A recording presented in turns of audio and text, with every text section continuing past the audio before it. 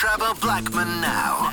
Real people, inspiring stories, living legends, award-winning talk show. Trevor Blackman now. My job is to somehow make them curious enough or persuade them by hook or crook to get more aware of themselves and where they came from and what they are into and what is already there, and just to bring it out. This is what compels me to compel them, and I will do it by whatever means necessary.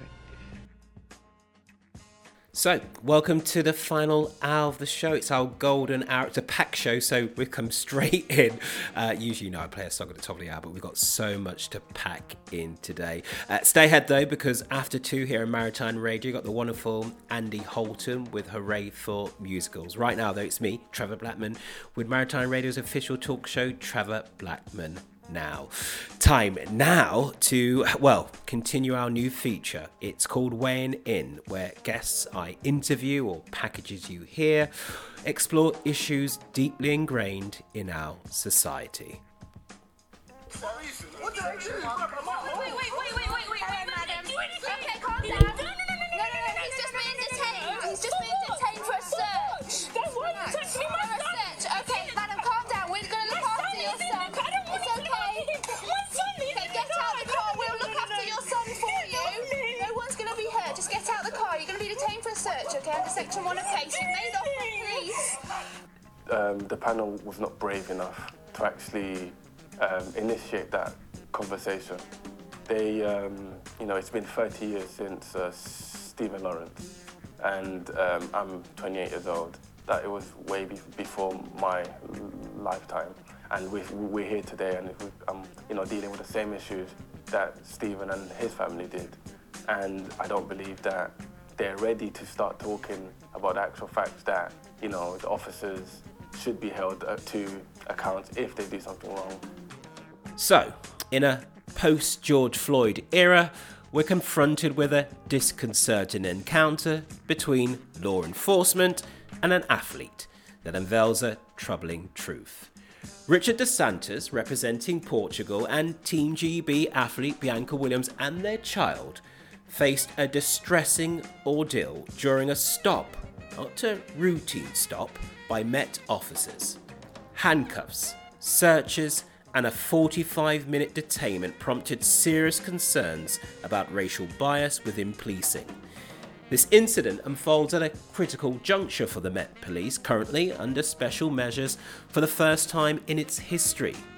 In an era when trust building should be paramount, especially with the black community, how do we bridge the divide and ensure equitable treatment for all? To discuss this and weighing in, I brought back my guests from last week, Dr. Seshni, Wendy Roberts, and my former radio co-host, Alec Mechanikool Peters. I started off talking about DeSantis, the Child Q incident, the shooting of father-to-be Chris Cabot, 24, shot by the Met Police officer through the windscreen of a car in Streatham in South London last year.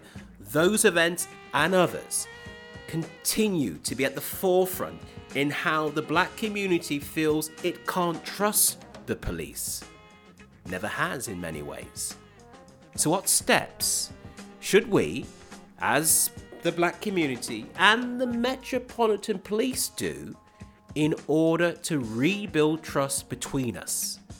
Well, listen as they wade in. When we have heard about these incidents and the shocking incidents, the level of violence, intimidation, I think the breach of human rights, but I think the intimidation and the violation of young black people in general, is something that needs to be picked up. And, in discussions and in the press, there's been conversations around better police training.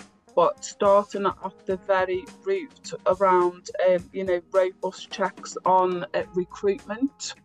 So looking at people who are going into the police, their backgrounds, because I think a lot of officers during inquiries have been found to have, quite concerning pasts in terms of their own arrests.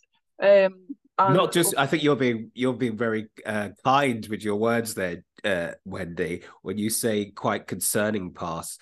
For some of them, if we look at what was happening with the BB sisters who tragically died, one of the officers on their social media clearly had a history of right-wing racist views, which were out there prior to him being inducted in the police force. So you're thinking to yourself, what kind of vetting was taking place there, if any at all? So you're being really generous, but I'm sorry, I had to just cut across. Carry on, though.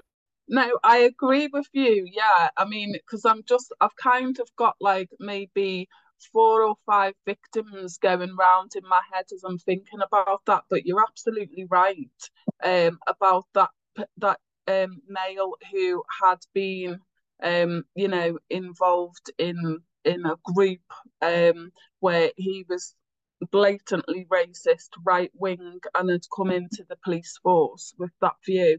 And I just think, this whole abuse of power issue, being in a uniform, and the fact that that can be abused. And I think the training really needs to hone in on that, the abuse of power, understanding racism, understanding how it feels to be a minority, and the levels of oppression and the fear that people in the community have about the police. Alec, over to you.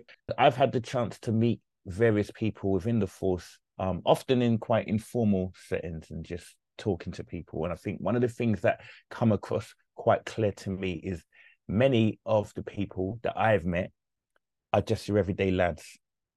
And so these are people that on a day-to-day basis will just go on navigating life in the way that most people will do. And what I'd realized quite quickly on having a conversation with many of these characters, very nice people individually, or at least we had a nice, interaction, there isn't a massive amount of scope of understanding of their perspective in the world. And I don't know if although there's a lot of calls for institutions to do the training, I don't know how effective that can be at this stage, because I feel like the sort of training that's required is more performative. Another thing that I've noticed with the police work is often very reactionary. So it's very difficult to expect to really embrace and understand the nuances in a very, very reactionary situation if you're not doing that work outside of that time, as opposed to just doing things in context to just responding in the situation. I also had a chance to speak to somebody who was involved directly in the Stephen Lawrence kind of case, and he was very frontline in the next stage, like in the group of people who were then pulled in to replace the first group, which were deemed as corrupt. And what was interesting in the conversation with him, he felt that it really wasn't about institutional racism, but more about corruption. Now, I guess when speaking to this person, maybe either he didn't see the link, or he was unable to see how the link might be, how there may be a link and what that might look like. But more importantly, that was how he perceived the situation, having been around all the legalities, all the conversations that were happening. So it gets me to really pose this question: what do people honestly perceive in a situation? Because we can be saying what we feel based on what we understand with our points and our certain key words to really identify what we see as a problem. But sometimes you could be talking to people who, apart from those who just don't want to lose their power or their position, just don't get it. So at what point can we have conversations where there's actual resonance at a very base level? I feel like those conversations still haven't been established yet.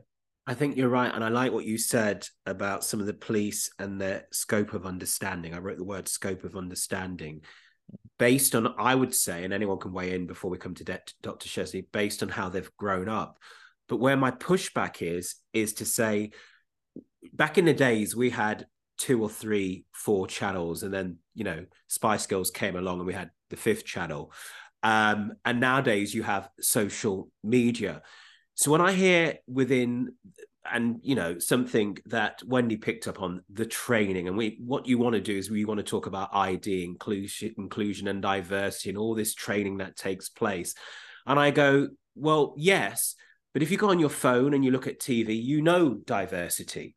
And if I talk about the basics of any religion, you know right and wrong, and you know what other is, and you know when you're persecuting, you know when you're being prejudiced.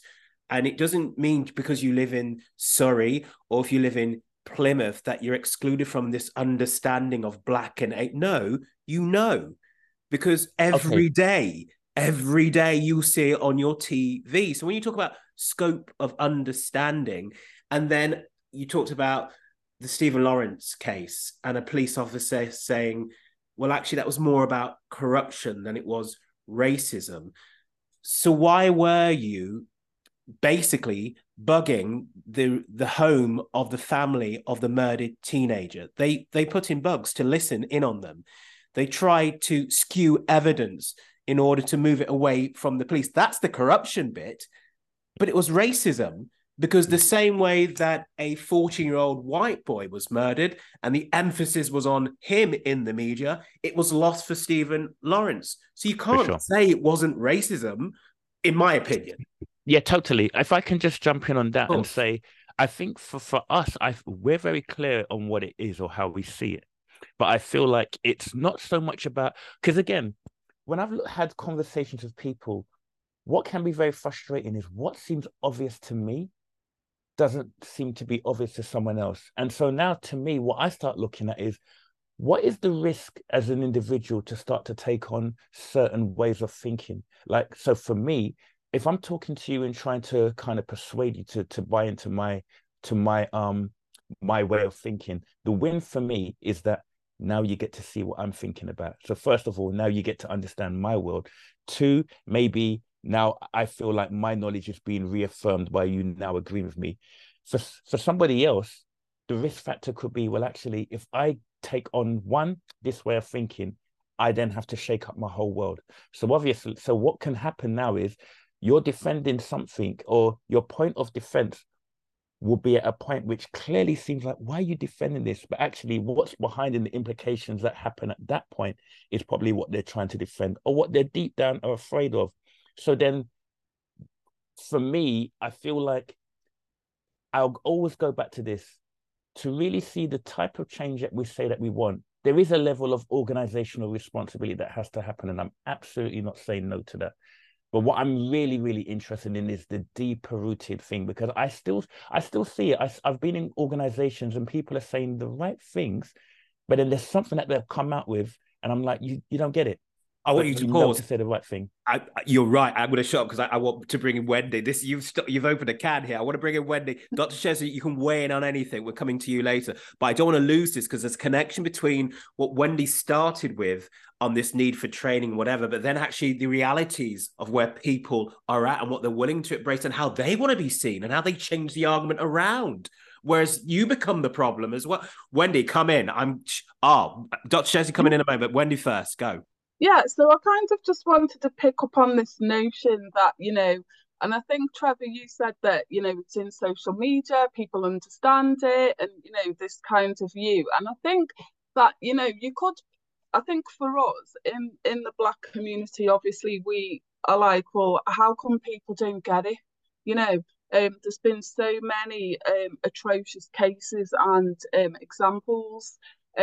But then I think, when you go back to, as Alex is saying, sitting down with a person who is ill-informed, I believe, possibly ignorant even, um, you know, you'll have conversations with people who still use the word coloured, and think that it's okay to call black people the N-word because, well, you use it in rap or you use it in music or you call it to each other, So there's kind of, I think it's not as clear cut as people seeing examples or incidents in the news or even hearing the word institutionally racist and actually understanding what that actually means.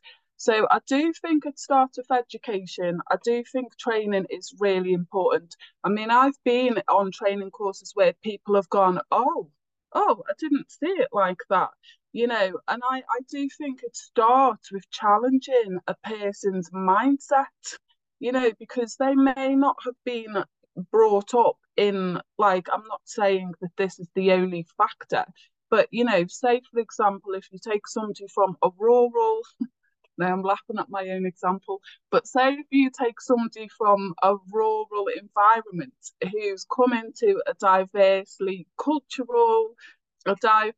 cultural city like London, you know, um, and perhaps they have not been around very many Black people or diverse communities, you know, you then get all of those undertones that clash, and the misunderstandings, the ignorance, the lack of education. I mean, don't get me started on that Kilroy. Do you remember Kilroy? He got kicked off BBC One because he thought that all cultures should be stuck together and segregated. I mean, so I just don't think it's as simple as saying that people should know because they see it. Okay, I get your point on that, but I'll push slightly and say I don't think people like getting uncomfortable. So people want to be comfortable with things, okay? I always say you have to get uncomfortable with being comfortable in order for us to learn together, right? So when I say about social media or TV, I think it is there, but it's a choice, isn't it? It's a choice to whether you swipe, whether you turn off, or whether you take it in, okay? You don't take it in if it means nothing to you, because this is not affecting your life. But we want to get emotive, you know, newsreaders, editors want us to get emotive and take concern with what's happening, whether it's in Gaza or whether it's happening in Ukraine. They want, you know, and then you look at, well, who's driving that news source? Because I'm not seeing that in the same response to what's happening in Sudan or Ethiopia. So it's a choice. We are living in such a global world that those choices we're making now are just basic, blatant racism. There is no excuses anymore. When you say the same money that I pay for my license fee as a Black person, someone else is paying as an Indian and an Asian, but yet everything is skewed over there still. Dr. Seshni. I agree with Alex and with Wendy. You know, I think it's unanimous that what is needed is more training, more education to improve and to build the trust. And I think it's not as we've alluded to, it's not a simple strategy. It's going to take a lot of different angles of looking at training and education. And also in terms of improving people's understanding and changing their mindset, because at the moment the perception is so wrong, as you just pointed out right now with your statements.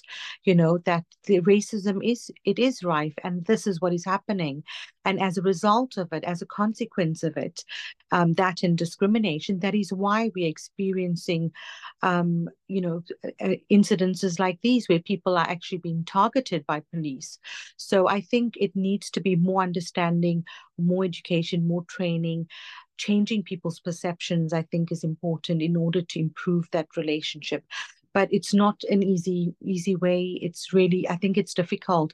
And I think from both parties, both perceptions need to change as well. I'm coming back to Wednesday, and Alex, I want to bring you into this because I talked about the emotive thing, okay? And Wendy, you know this because of the work that you do, and so do you, Alec, as well. And I wanted to take us back into the noughties, and just coming from Stephen Lawrence, but I want to go to Ben Kenzilla, who was the brother of the EastEnder actress. And I want you to just take a moment to see how media attention absolutely got behind that to such an extent that helped to raise funds for that particular individual. And any young person's death is tragic, okay? That's how I see things. But when you compare that to other young people, I want to say particularly Black young people, that same focus and attention wasn't there, okay? And you'll say, well, because he was the brother of a semi B-list celebrity on it. No, that shouldn't be the point. It was a young man who tragically lost his life. The same week as that happening, 4 Black youths tragically lost their lives, not just in London, in Birmingham and Wolverhampton. Didn't get the same and have never got the same.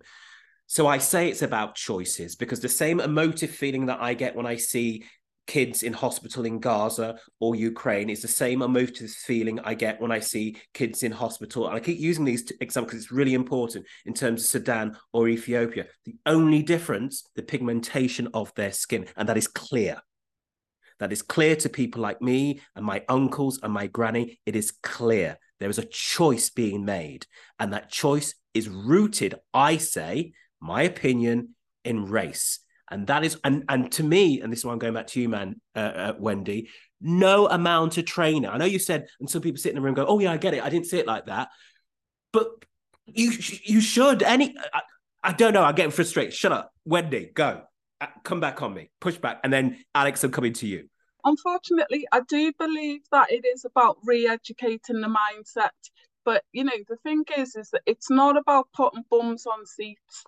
It's not about the police, the senior officers saying, right, you need to get onto this training, and they go along, sit in the room, and it's ticked off the box.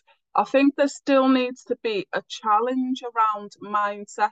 And as we mentioned earlier, it is also about doing those robust background checks on at the point of recruitment.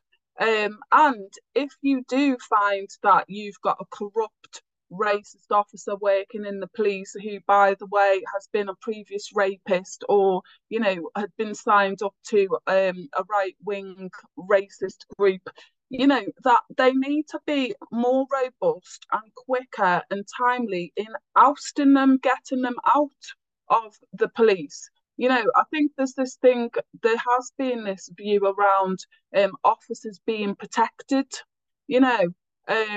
and that in itself, has raised a lot of questions. But, going back to your point about Ben Kinsella, I mean, honestly, their trust does amazing work, and they have a lot of emphasis on training, excellent training. I've attended lots of their training, especially around knife crime.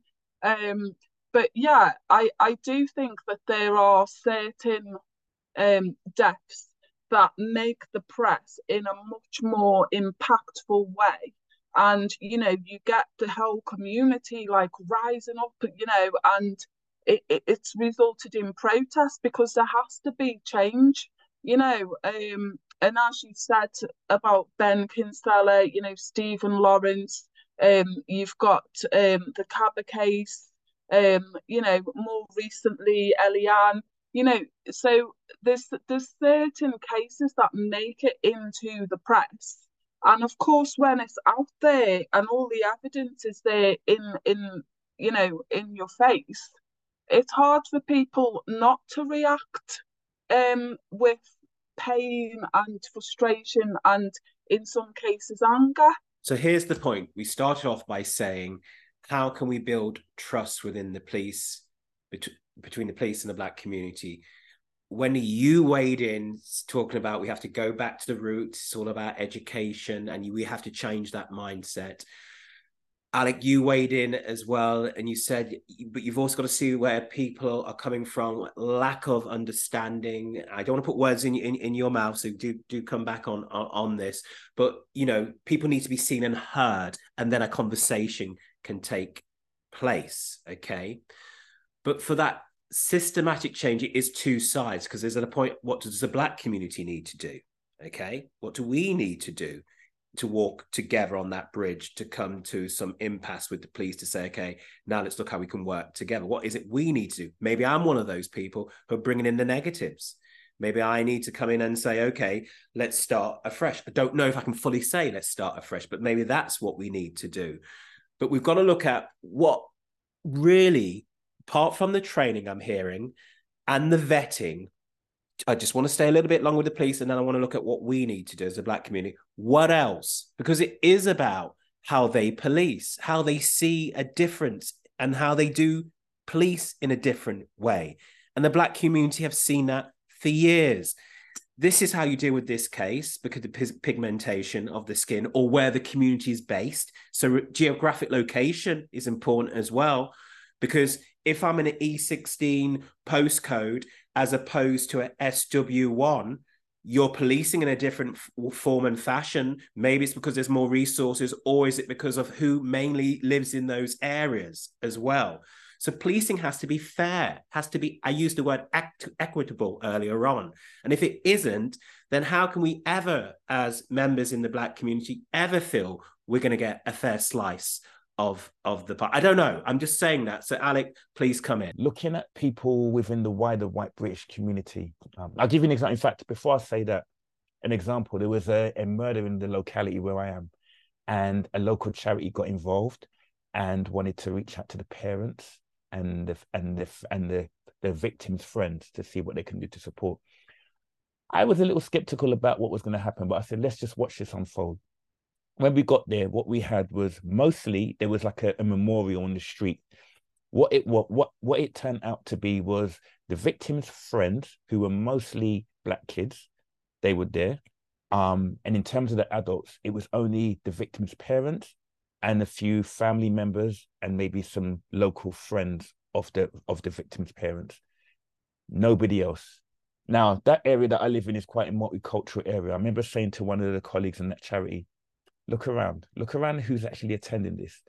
This tells me that lots of parents are concerned for their kids getting killed, but in their mind, I perceived it as, this is your problem. This isn't my problem. I'm more concerned about keeping my kids home. So straight away, before we even get into institutions and what organization you represent, at a community level, people see it have a very divided opinion. Some people say, well, I'm not being bad, you're cool. If I see you on the street, we can talk, but this is your problem. You know, and so there's a lot of these undertones that has to be addressed before we can even talk about it from an institutional, because otherwise it's just 9-to-5 behavior that gets lost as soon as they leave the workplace. So I think as Black people, there's almost an element of, we have to be patient, be willing to explore in a different way. Because otherwise what will happen is we'll keep saying what we're saying until it's going to harm us. And then it's going to turn into a frustration in a new way, which just adds and reinforces the trauma that's kind of been going on for generations, I feel. I think you've made a valid point. I know my uncle be saying, I have no more patience with being patient. And why is it always us who has to be patient? Why is it always us who has to make the change? Why do we always have to take the 5 steps back in order to move forward, and they remain in situ and aboard, just going slowly, small pace, piecemeal stuff? I think you've raised some important points about the psychology of person and community. I love the point when you made where you said that it's their issue. And I can see who was in the community without you even saying it's their problem. We hear that, which is why I go, if I cite the Ben Kinsella thing for them in the media, it was oh my God, it was a white person. It's supposed to be that Black knife crime is a Black issue, isn't it? Do you know what I mean? It's a their problem, not a we problem. Dr. Seshni, I want to do the poem. We've got 5 minutes left. As always, we're going to come back. We were just picking up on things. And this is why these conversations are important. It's not a 40-minute thing. Yeah, it's not a 40-minute thing.